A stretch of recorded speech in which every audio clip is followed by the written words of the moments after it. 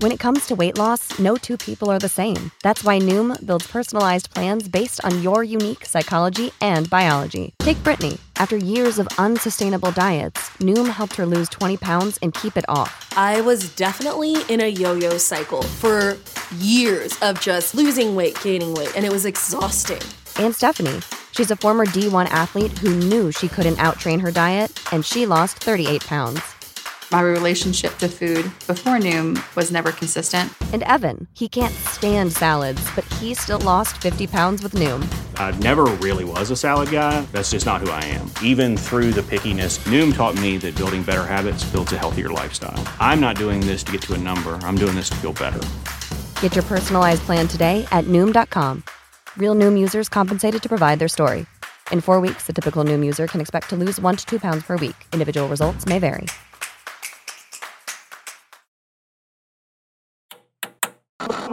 With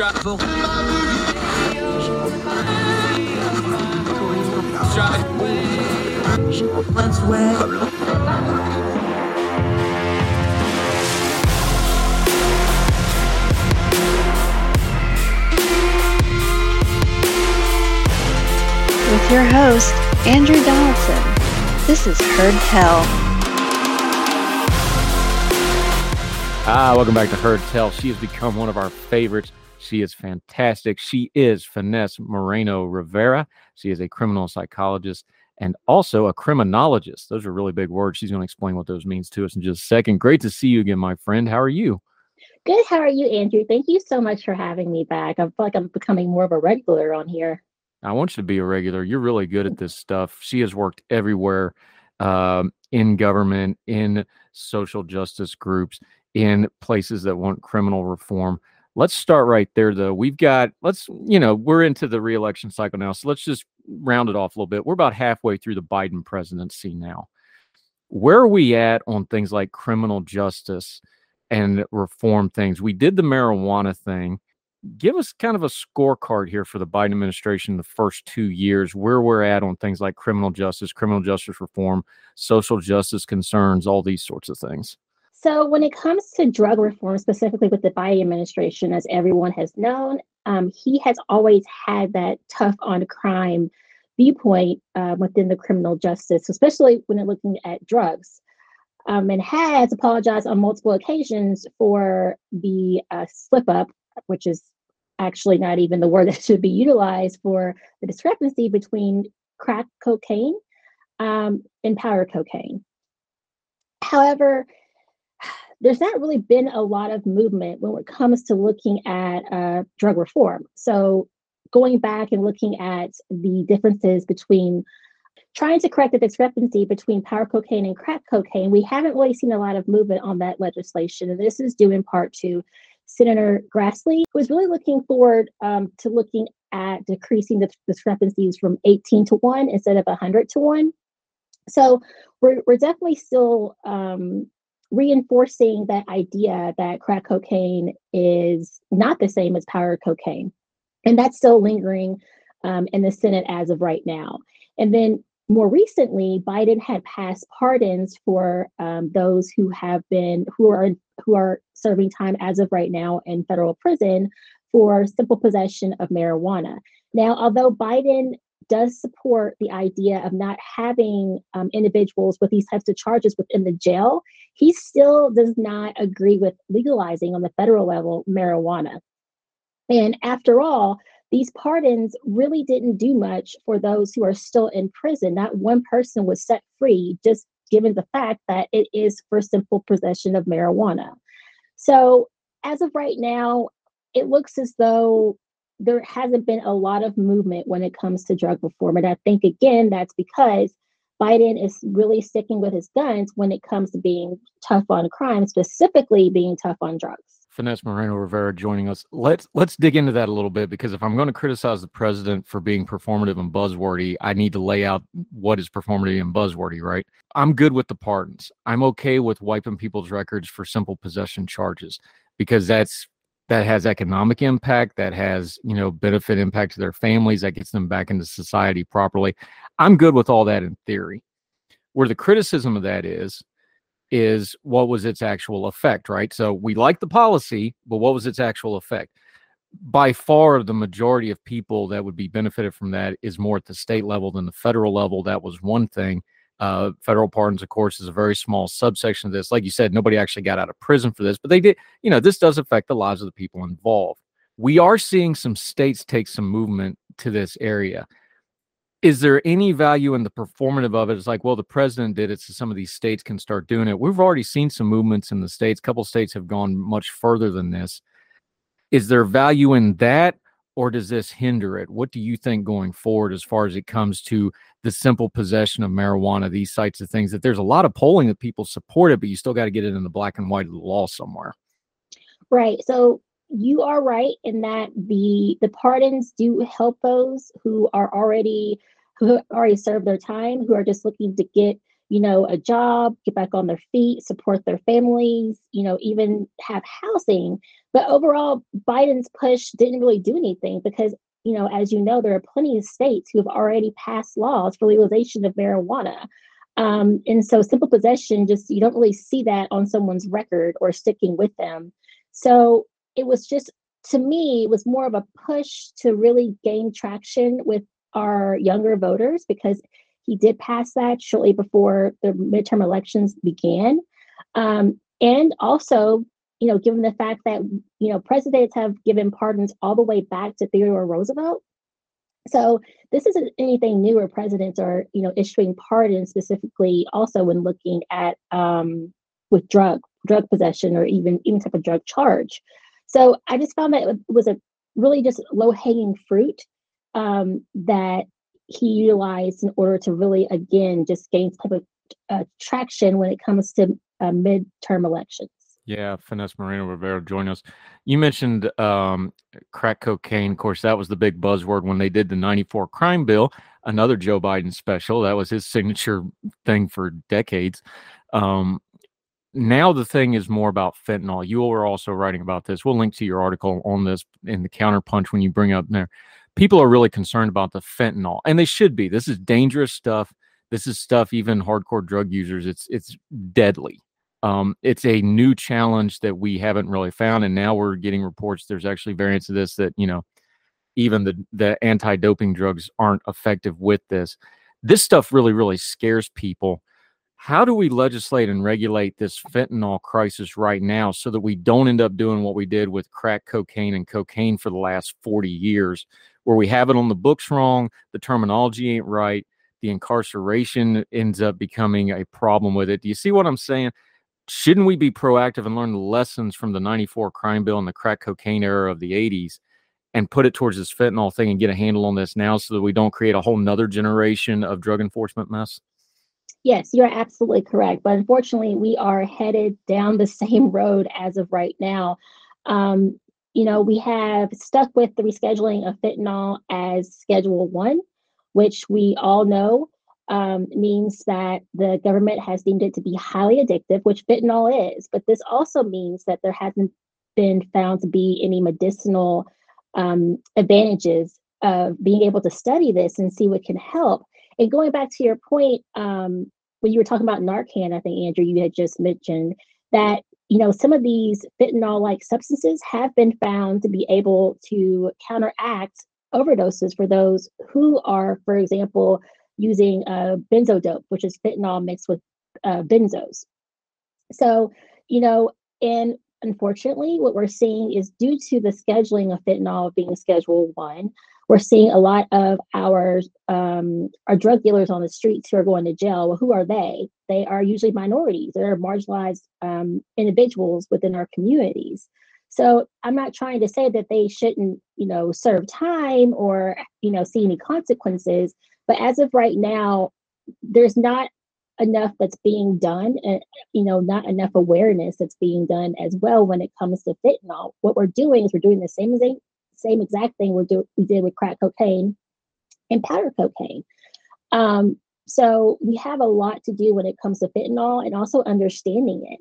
But, also trying to ring in these cartels as well.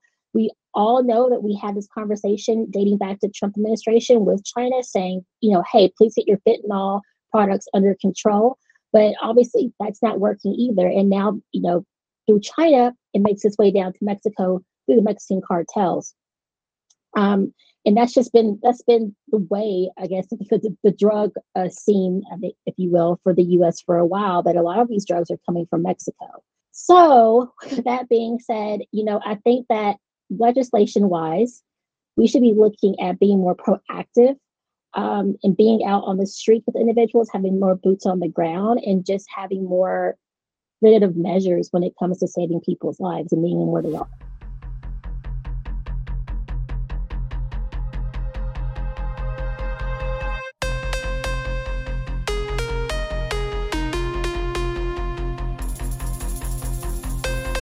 For the ones who work hard to ensure their crew can always go the extra mile, and the ones who get in early so everyone can go home on time, there's Grainger, offering professional-grade supplies backed by product experts so you can quickly and easily find what you need. Plus, you can count on access to a committed team ready to go the extra mile for you. Call, click Grainger.com, or just stop by. Grainger, for the ones who get it done.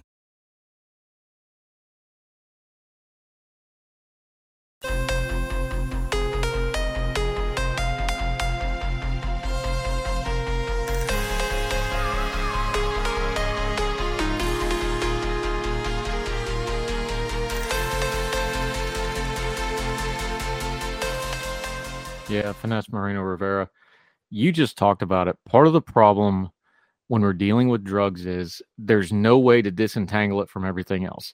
There's the inherent problems in the criminal justice system.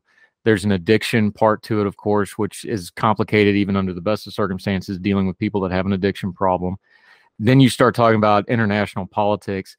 Then you start talking about Mexico. Now you got to deal with the immigration thing, which gets lumped into it, which is mostly unfairly because most of this stuff actually comes through legitimate ports of entry by contraband, not by illegal immigration. But all these things start winding up in a ball. What's the best way to talk about it in a productive way then to cut through that and start pulling some strings out where we can actually do it? Is it taking the human face of it? Is it the policy face of it? Is it the criminal aspect of it? Because everybody seems to just want to take one piece or the other and we don't get the full picture on it. We don't get anywhere. How do we start cutting through the noise on this, on how we're discussing it in media and social media and the news media? I think you make a great point because it needs a human face. Quite often it's so easy for us to turn on the television and hear about individuals who are abusing drugs and just think that, well, that's not me. That can never be me. I don't know anyone utilizing drugs. And I think that says a lot because if you're not associated with anyone, or if you don't utilize drugs, which I'm hoping that your listeners, some of them do, especially with fentanyl, then you're not really having your boots on the ground and understanding the problem in itself, like just really getting to the heart of the problem, looking at your users, looking at your dealers, and just getting a really good grasp on all these moving parts, right? So I think that it's going to take a lot of humanizing when it comes to drug addiction to really understand what's going on. But then also there needs to be a lot more understanding when it comes to law enforcement within their communities. Yeah, Finesse Moreno Rivera. This is the problem right here, though. To bring up the 94 crime bill again. This is my opinion. You can go look it up on YouTube. Look at what then Senator Joe Biden said. Look at what Bill Clinton, who was president at the time, said. Look at what the Republican leadership in the House and the Senate said. This isn't even a political thing. Just look at the language they used at the crime bill back in 94 at this stuff. It's all these drugs make people subhuman. They make them dangerous. These are animal. I mean, this stuff's all out there. They dehumanize these folks and it scares people. We're doing it again because that sells politically. You scare people. You let people think that they're in danger because of the drugs, and they are a problem. But how do we deal with that portion of it? Because that's not going to go away because it's good politics to scare people into action and to do things. That's just human nature and the fact of it. At the same time, yes, this causes dangerous things and it causes violent crimes. But at the same time, it's a people problem that has a people answer to it. Otherwise, you just end up perpetuating the problem. I don't have a good answer for that, but I know we need to talk about it that way to get to whatever the answer is going to be. Am I wrong there? No, you're not. But I think, going back to how can we change that mindset, I think we could just even start with evidence-based practices and just really having scientists and counselors and psychologists policymakers, individuals of the communities being on these types of boards, consulting our politicians about, hey, this is what we need, this is what's going on, instead of pushing rhetoric and instead of pushing their own agenda. But, that's what our politics are here in the U.S. Yeah, but the thing about it is, yes, these people are criminals and they do bad, violent things, but those don't happen in a vacuum. Those are little shockwave bombs in families, in communities, especially, you're talking about the opioid crisis and fentanyl. A lot of that's worse in rural areas. So you talk about one family being destroyed. Well, if you're in a small town, 4 or 5 families that have this issue, you're talking about a major impact. These things have ripple effects. It overruns the healthcare system. It overruns the judiciary system. It overruns the civic function system. How do we get folks to understand that, no, this is not something where you just remove the bad people from society? You have to actually get these people back functioning in society, not just for them, but for their families and their communities as well. There's bomb radiuses when these things go off, like addiction, like crime, like drug use. I don't think we talk about it in that manner enough, instead of just the fear mongering, like, oh, well, it's violent crime, let's just make it go away so we get the votes. No, because you're not going to solve the problem. Right. And, whenever you started talking about bombs and waves, because it can take out a whole community, I immediately thought about the Hulu show Doped, because it started out in a very small community. That was a great TV show. But, unfortunately, that was the result of money and greed. And when you think about it, it takes a lot for our voices to be heard within communities. It takes a lot for our voices to be heard within cities.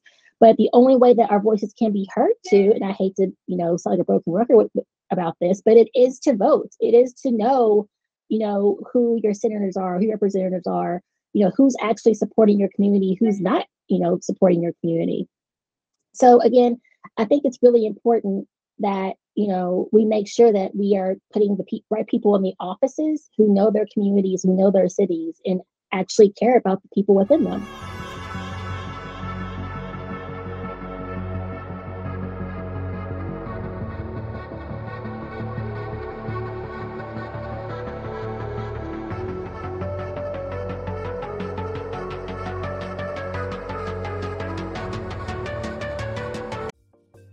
Folks, if you've listened to the Heard Tell program, you've heard our friend Gabriella Hoffman, but you need to make sure you're checking out her podcast, District of Conservation. It's a podcast exploring the nuances of true conservation efforts from D.C. and beyond. From topic discussions to exclusive interviews with conservation and energy newsmakers, Gabriella keeps listeners appraised of the latest news stories while elevating important voices.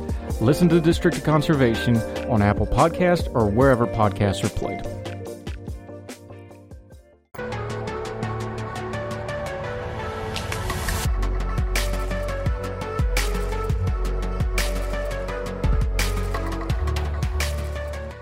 Vanessa Moreno Rivera, you also have a piece out in USA Today talking about policing, traffic stops, police violence. I just want to cut through the noise and get to the base of this. We have a base alloy for some of the problems in policing in America. And that base alloy that folks don't want to talk about is policing is now big business, and policing is revenue. And policing is, you're not just protecting and serving, but you're also expected to bring in income to your municipality and city. That drives traffic stops. That drives interactions with the public that they otherwise would not be having.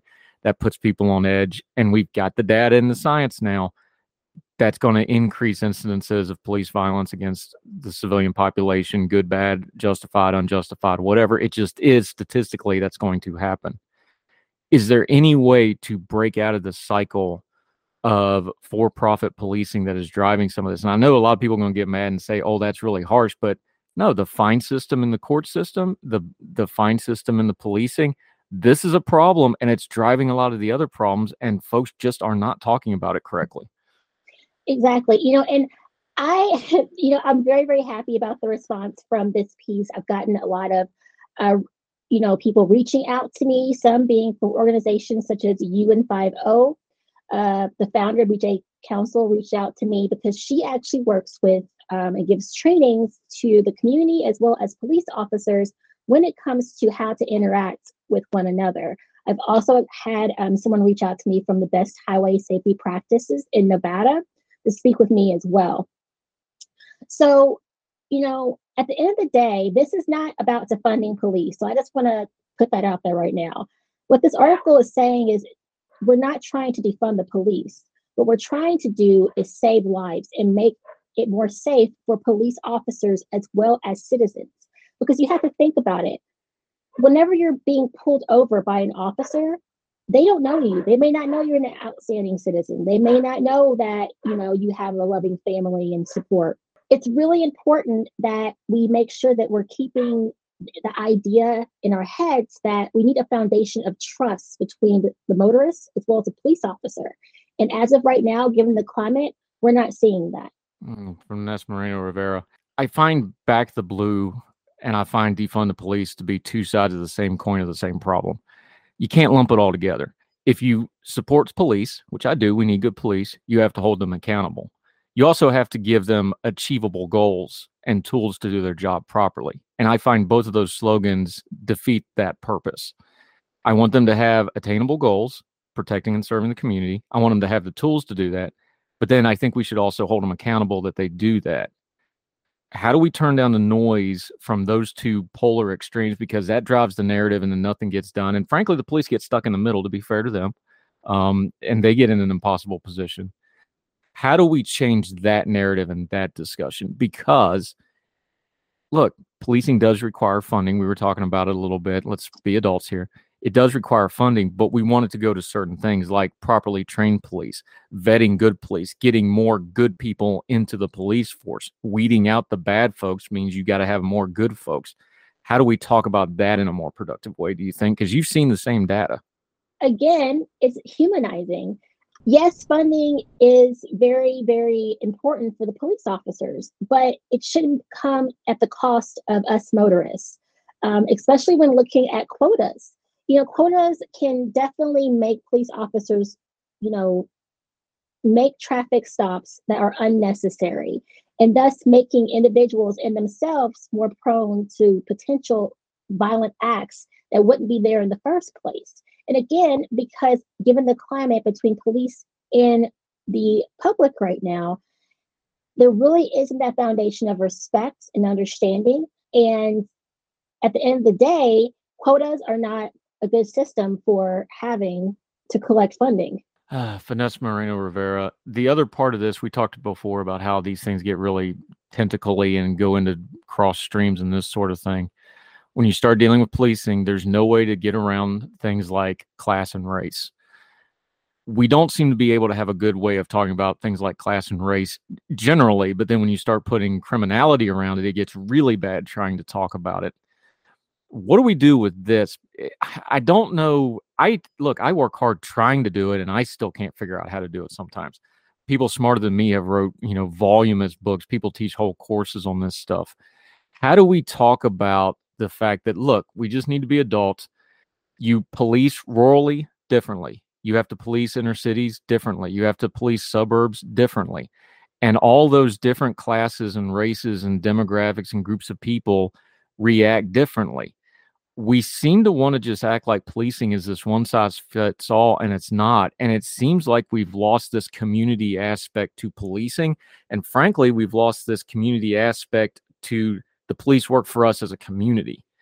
Where do we start getting that back some? That old protect and serve thing, I know it's almost kind of a joking Andy Griffith thing, but look, we used to call them peace officers for a reason. They kept the peace.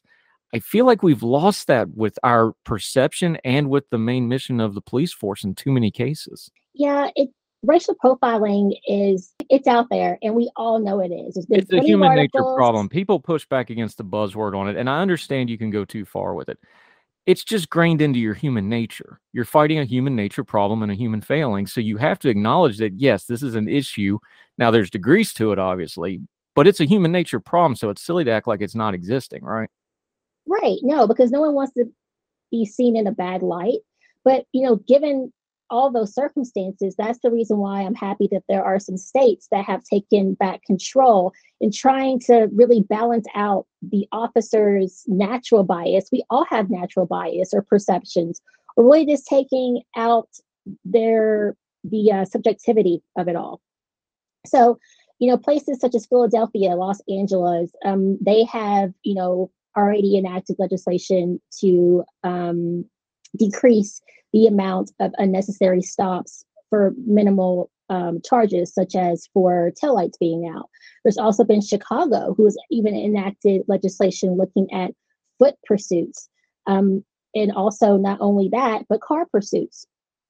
And Washington as well. Now, that's not to say, I know a lot of people say, well, this could have backlash, because it does. For example, I know that Washington had mentioned once they had enacted their new legislation for giving up on minor traffic stops for minor violations, they saw an uptick of individuals who just would not pull over. They would not pull over. And so there was this backlash of, well, they're criminals, they're getting away, they should be stopped.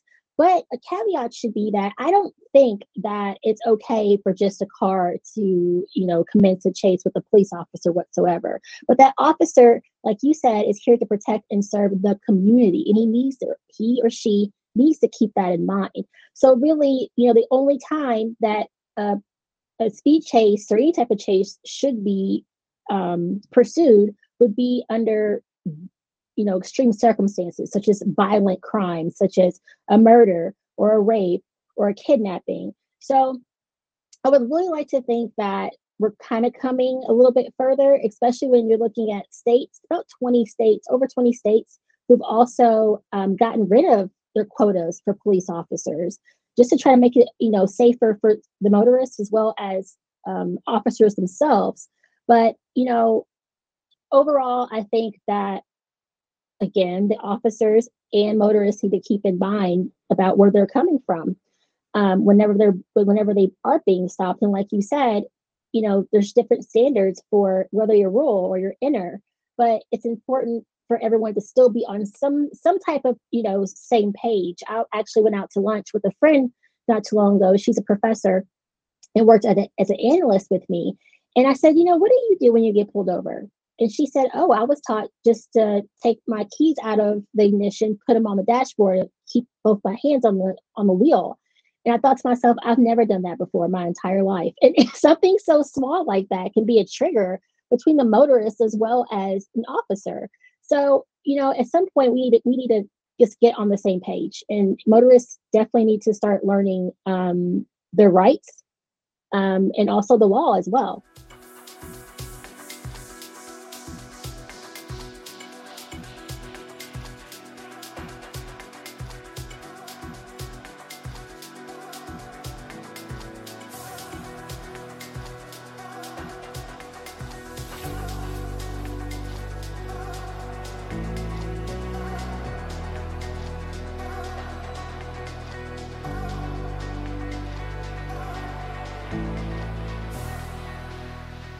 Yeah, Vanessa Moreno Rivera, you just talked about it. So let's just do this to kind of wrap up this conversation of what's some low-hanging fruit. We talked about that policy-wise, but what's some low-hanging fruit we can do to start making this stuff better? Is it better awareness? Like I do, I've got driving age children. I tell them all the time, like, look, cop comes up, both hands on the wheel and keep them there unless they tell you to do anything else. And when you go do something else, tell them what you're doing. Like if you go to reach for them, like I'm going to go reach for this, just simple stuff. But what's some of the things we can do to kind of turn this down? Because look, this is give and take. The police have to do some reforms. The public needs to do some reforming too. What's some of the real easy stuff? Is it going to a community police board meeting or whatever your area might have? Is it better educating yourself? Is it meeting with your police? Is it talking to your politicians? Give us something, not easy, but attainable goals that folks can work on here instead of us just yelling at each other about it on social media. The easiest obtainable goal that I've thought of, because I remember, well, I would like to think that I remember, whenever I went to driving school to get my permit, I do not recall not one portion of that class, however long it was, including what to do when stopped by an officer or your rights when being stopped by an officer. I think that that's very important. That is an easy pamphlet that can be handed out, as soon as you have your young drivers out there on the road, just hand it out. Easy, very easy for them to know what to do. So everyone is on the same page as motorists. It's also very easy for an officer just just to have standardization in some way as well, just to say, hi, how are you doing? You're speeding. My camera is on, or the dash cam is on. In my article, I state that over 70% of the cases, there is no camera, body worn camera on, or dash cam on. That's dangerous for not only the motorist, but also the officer himself. So I think it's really important that, the officer is, showing some type of decorum, showing his professionalism as soon as he walks up to the door. My personal experience, unfortunately, I have never met a Virginia state trooper that wasn't trained exactly the same. Every single time, which I haven't been pulled over that many times in Virginia, but you can definitely tell that they're trained exactly the same way and treat everyone exactly the same way. And I've talked to other individuals as well about the Virginia state troopers too. So, these are just small things that can, help. And the officers need to be trained as well when it comes to, the motorists. I found it to be disturbing that, in the article that I wrote, that, like a little over half of the motorists were, under the influence of drugs, alcohol, or were clearly having a mental health issue at the time of being pulled over. And that, really does make the situation even dicier as well. So, I think that at the very least, officers need to be trained more when it comes to mental illnesses, those who are intoxicated or on drugs. And, for those individuals who are saying, well, that's good, that's a good thing they got pulled over. Yes, absolutely. I absolutely agree. But again, if they're being pulled over, then, different measures need to be taken for this individual and be considered when, making sure everyone is safe. Yeah, Finesse Moreno Rivera. She's a criminal forensic psychologist and criminologist. She's got all those fancy titles, but she does such great work on this stuff. We've got two different pieces we're working off of. We're going to link to both of them, one in Counterpunch, one in USA Today. And yes, we're going to make you a regular because you're really, really sharp on this stuff, and we really appreciate your time. But until we get you back, my friend, let folks know where they can keep up with you, how they can follow you, and what you got going on until we see you on Heard Tell again. Absolutely. So I can be found on Twitter at Finesse Moreno, and as well as on my LinkedIn, Finesse Moreno Rivera. And hopefully my next piece will be coming out soon. Yep, she's another of our great Young Voices contributors. Really sharp. Make sure you're reading all her stuff. Good, fresh insight and perspective on this. Look, she's worked with the FBI, DC police, all kinds of folks. She knows what she's talking about. We're going to keep asking her questions, and she'll explain it so well, even I understand it. So, Finesse, thank you so much for the time, my friend. Really appreciate you. Thanks, Andrew. Yes, ma'am.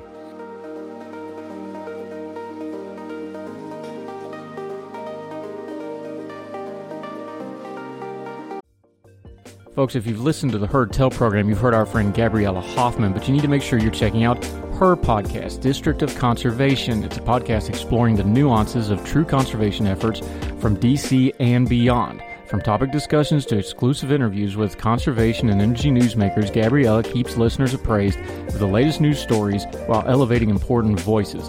Listen to the District of Conservation on Apple Podcasts or wherever podcasts are played.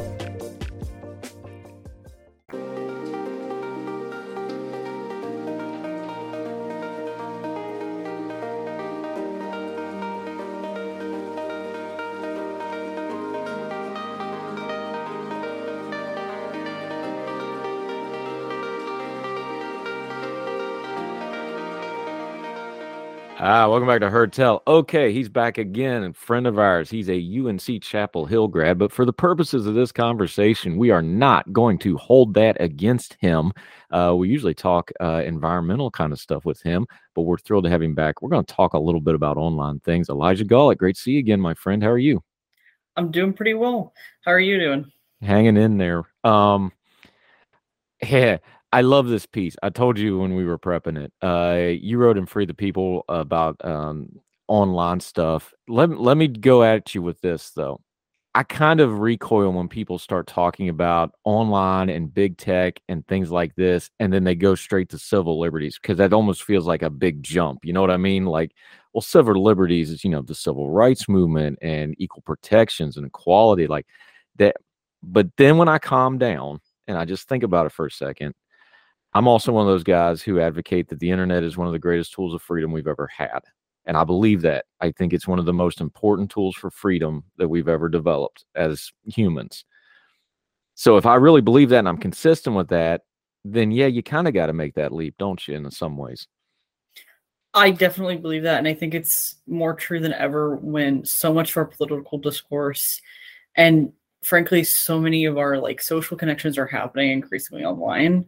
And a lot of people, for example, don't even engage in politics outside of the internet. You know, there's a whole swath of people who are anonymous or have anonymous accounts or are too maybe nervous to really get engaged at like the more public political level. So they use the internet as a really important platform for having a much more expansive number of people who can like contribute their voices. Yeah, and I'm one of them because, like, look, I talk, you know, because I do this show, I do other things. I talk a lot of politics online. I almost never talk politics at home in my real life, especially with my family and in my home when I'm just, we almost never talk politics. It's not necessarily a rule. It's just the way I do it. That's segmented. That's what I do for work, and I don't do it there. Of course, other people do it the other way. But then again, I don't have Facebook. So, because I'm smart, and that's like I say, like, I have family and friends, and I want to keep loving them. So I'm not going to have Facebook. Here, that's exactly where you get into some of this, though, is because, you know, Facebook has kind of its own culture. Twitter has its own culture. Instagram has a little bit of its own culture. This isn't just big tech. This isn't just social media. We use those big words. This is a very fragmented, balkanized kind of thing. But more and more of our public sphere, more and more of our dialogue, you just talked about it, more and more of our politics and media and interactions are going through these mediums. Yeah, definitely. And I think it's why, as I taught, so the center of my piece is around the Department of Homeland Security's misinformation, disinformation campaigns. And the reality is, if it didn't matter, DHS wouldn't care. They wouldn't be doing this program at all. So the fact they're even doing it, I think, is pretty indicative of where we're at and like why it matters, how and the stakes that are involved. If they view it as from their perspective as a real threat to democracy and truth. Yeah, Elijah Gullett joining us. Here's the background on this. What happened was back during COVID, people filed, reporters doing their job, by the way, filed a whole bunch of Freedom of Information Act requests. Those usually take time. Of course, especially during something like a crisis, there's time-sensitive things, so you have to wait until certain things before it's released. But you are entitled as an American citizen, and journalists use these Freedom of Information Act reports. So they got all this stuff from DHS from the last 3 years or so from these Freedom of Information. Now, to be fair to the government, some of this got way blown out of proportion because here's what happens, and you can speak to this because you went through it for the piece. By the way, there's a lot of links in your piece. Make sure you read all that for yourself. That tells me it's a good piece. I love when it's got a lot of stuff I can read and not. Part of what happens with misinformation, and to be fair to the government, this is why it's so hard to deal with this. Something like COVID is something hits the internet, it's bad and it's wrong, and everybody knows it's wrong. But then 5 days later, it kind of fixes itself because the ecosystem is like, well, no, that's wrong. And it comes all the way back around. Mm-hmm. Well, government regulation doesn't work that fast. So by the time they get around to regulating misinformation, misinformation is already kind of taking care of itself. That's kind of the core problem that they're dealing with. The government does not, to be fair to the government, I'm going to bash them here in a minute, but to be fair to them, they don't really have a tool to deal with something like that, do they? So they end up going to the sledgehammer of regulation. Is that a good way to kind of encapsulate the problem here? I think that's a great way to talk about this. You know, the nuances and particularities of online speech are just not necessarily a great match for government regulation. They're just not going to have the precision and the nuance and the context to really do this well. Yeah, I think so as well. Now, that's where you start getting into messier areas. Is it malfeasance? Is it bias? Is it the government putting their thumbs on the scale? I think COVID's almost a bad example to use for this because nobody handled this really well. But you do have a public health crisis. So the government's going, oh, we have to fix this because people are dying. The problem, of course, is everybody, you know, if you can do it in an emergency, you can do it the rest of the time. How did it hit you when you started looking at this? Because, again, the government has a public health role. They need to get information out. Where do you put your line when you start looking through this? Because, again, there's a lot of gray area here.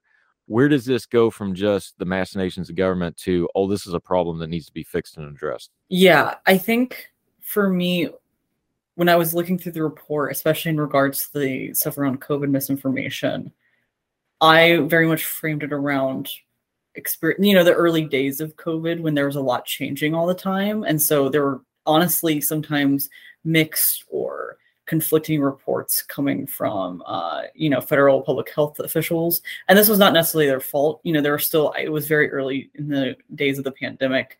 I generally try not to fault people for how they respond in the initial days because we really didn't know anything. But for me, it was like difficult to square having this really strong, strict regulation alongside the evolving information that we were gathering, right? And part of that information gathering was happening through organic discourses online of people bringing in different types of experts who maybe did disagree with the CDC, for example. And maybe they were wrong about some stuff, but it was still important to have those voices there. And on top of that, I think this kind of really harsh regulation only increases suspicion of public health officials and of the generally accepted consensus line on things like vaccines and mask wearing and lockdowns and all that, everything that happened, right? Like, even from the public health officials' perspective, they should be weary of using these really harsh tactics because it only breeds further suspicion and people who are prone to be suspicious about these agencies.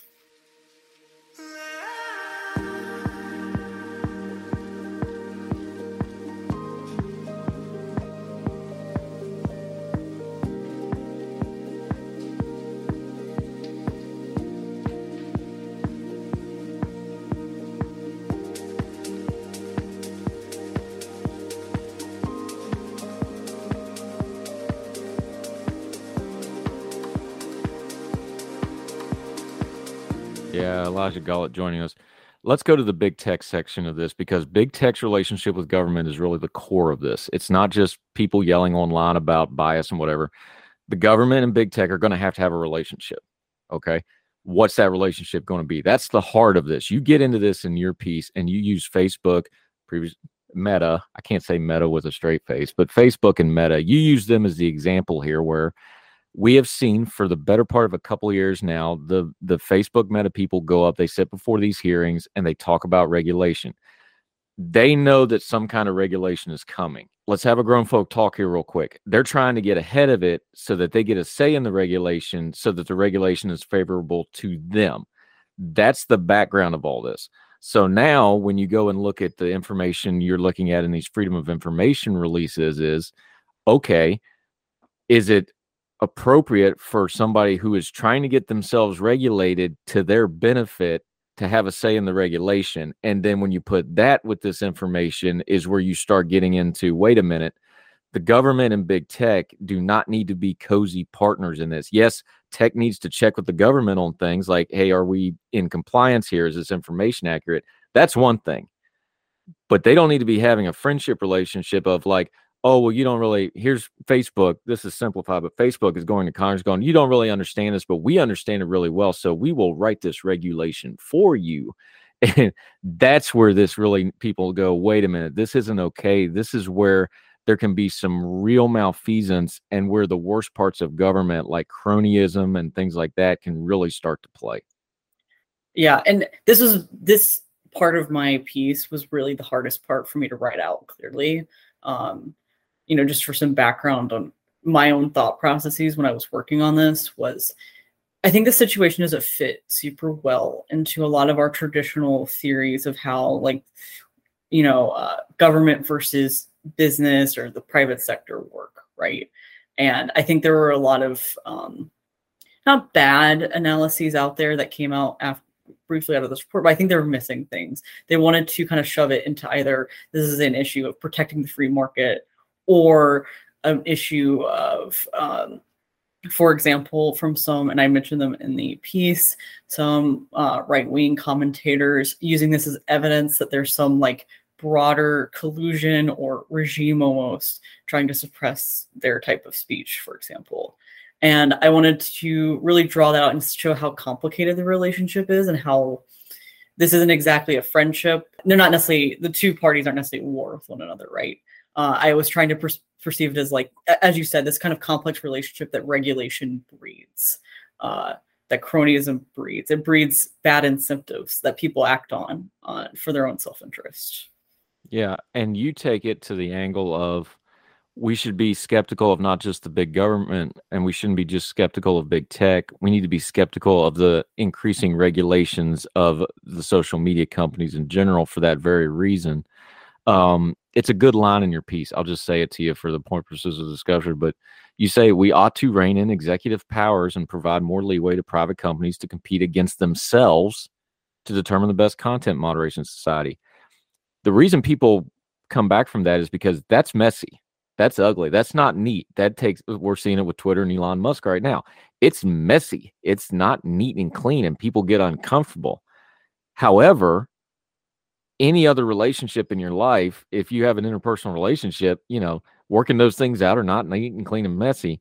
If we go, well, that's just icky and I don't want to deal with it, let the government deal with it, that's not only going to breed all the problems we just talked about, it's also kind of an abrogation of our responsibilities of citizens. Is like, hey, we can't complain about bad regulation if we just go, well, I don't care, just make it go away so I don't have to hear about it. Do you see that as kind of a prevailing attitude with some of this? Because I start seeing that creeping, and then that's where you start losing some of your freedoms, is that kind of apathy. Yeah, I think people really, it is really hard for people to separate their own personal feelings and opinions about other people's viewpoints or things that they, for example, might consider terrible, and things I consider terrible, right? There's plenty of stuff on the internet I think is awful. And in some perfect world where the government worked the way I wished it did, I would, happily have them ban some things, right? But the reality is we live in a very complex world where there's a lot of unintended consequences of government interference. And we can't make policy based on our views of what we wish the government was like, or what we wish society was like, or how we wish people were. We have to create policies based on what we know is true, based on the fact that people are messy and they don't necessarily respond to these type forms of speech suppression or bans with, just simply changing their viewpoints or stop talking about them. That's not what they're going to do. They're going to find ways to get around that. And also in the case of these major corporations, when they get into this, on one hand, policymakers might want to hope that if they increase these regulations, that it's going to be a genuine check on the powers of these really large social media companies. But in fact, it is oftentimes, as I mentioned the piece with Facebook, for example, an opportunity for them to get ahead of the rest of the game, get ahead of their own competitors, to help shape those policies in their favor in ways that may disadvantage their competition. Yeah, Elijah Gollett. Let's wrap it up talking about it this way, though. We have to have accountable government. The only way we have accountable government is to have information about what our government's doing. You had a list of things in here you talked about that was at issue with this particular document dump. Russian interference in elections. They try to interfere in every election. Let's all be adults here. But, what does that entail? Because that's a messy, tough conversation. COVID-19 we know about. Biden's botched withdrawal from Afghanistan. I know that was a personal one with me. I was upset with that. I'd like to know more about the decision-making process there. Things like when the government gets involved with racial unrest, all these sorts of things. We know from history, the civil rights movement, there's a lot of stuff that was buried and not covered. When we have a Freedom of Information Act for a couple of years from now, what do you think we could do so that the next time we do this, it looks a little better or it looks a little more accountable? What can folks do in their conversations, either online or just interpersonal, to kind of put the ball forward on government accountability and go, look, this information is vital for us to know what our government is doing, and the government can't be colluding with these big tech companies. There has to be some sunlight here for accountability to be able to stay in play. Yeah, I think the biggest thing is congressional checks on administrative and executive powers here. That's going to be the first and foremost thing, is Congress doing its job, one of its core jobs, which is to actually do legislating and not just hand it off to our executives and unelected bureaucrats in places like the DHS. This will involve putting limits on these types of rules and making sure there's at least some oversight when they're trying to implement these new rules around content moderation or their interactions with these big tech companies. On top of that, I actually think there's something each of us, just regular folks, should be doing, even if we're not policymakers, right? I think a return and a recognition of the importance of civil society and civilness and civility in our public discourse matters a lot.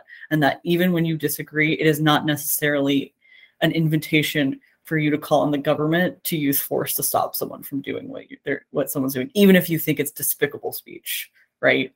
We all have an obligation to understand those distinctions and draw those lines and ensure that, we can continue to live in a free society, both at the legal level and at a broader, more cultural level.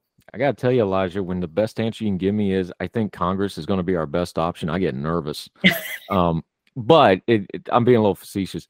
The fact of the matter is, most of the problems in our government right now is our dysfunctional Congress, because it all revolves around them, because they don't only make laws, but they also have the power of the purse, and they are also supposed to have oversight over the other branches of government. And pretty much all our major problems come from a dysfunctional Congress. So you are not wrong, sir. You have a good point there. Elijah Gollitt, this is an excellent piece. There's a lot in here.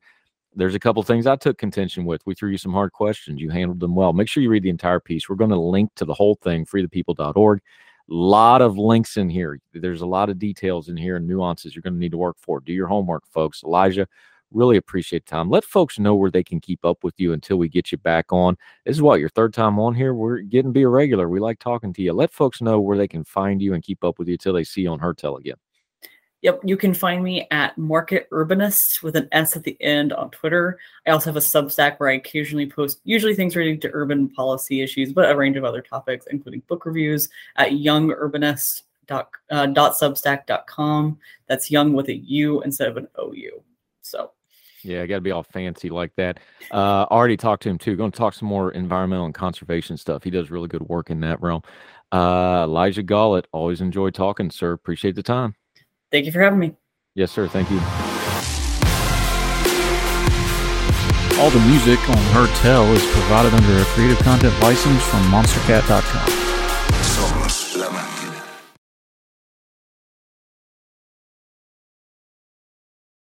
You know how to book flights and hotels. All you're missing is a tool to plan the travel experiences you'll have once you arrive. That's why you need Viator. Book guided tours, activities, excursions, and more in one place to make your trip truly unforgettable. Viator has over 300,000 travel experiences to choose from. Everything from simple tours to extreme adventures and all the niche, interesting stuff in between. So you can plan something that everyone you're traveling with will enjoy. Real traveler reviews give the inside scoop from people who've already been on the experiences you're considering. So you can plan with confidence. Free cancellation helps you plan for the unexpected. And 24/7 customer support means you can travel worry-free. Download the Viator app now and use code Viator10 for 10% off your first booking in the app. Find travel experiences for you. Do more with Viator.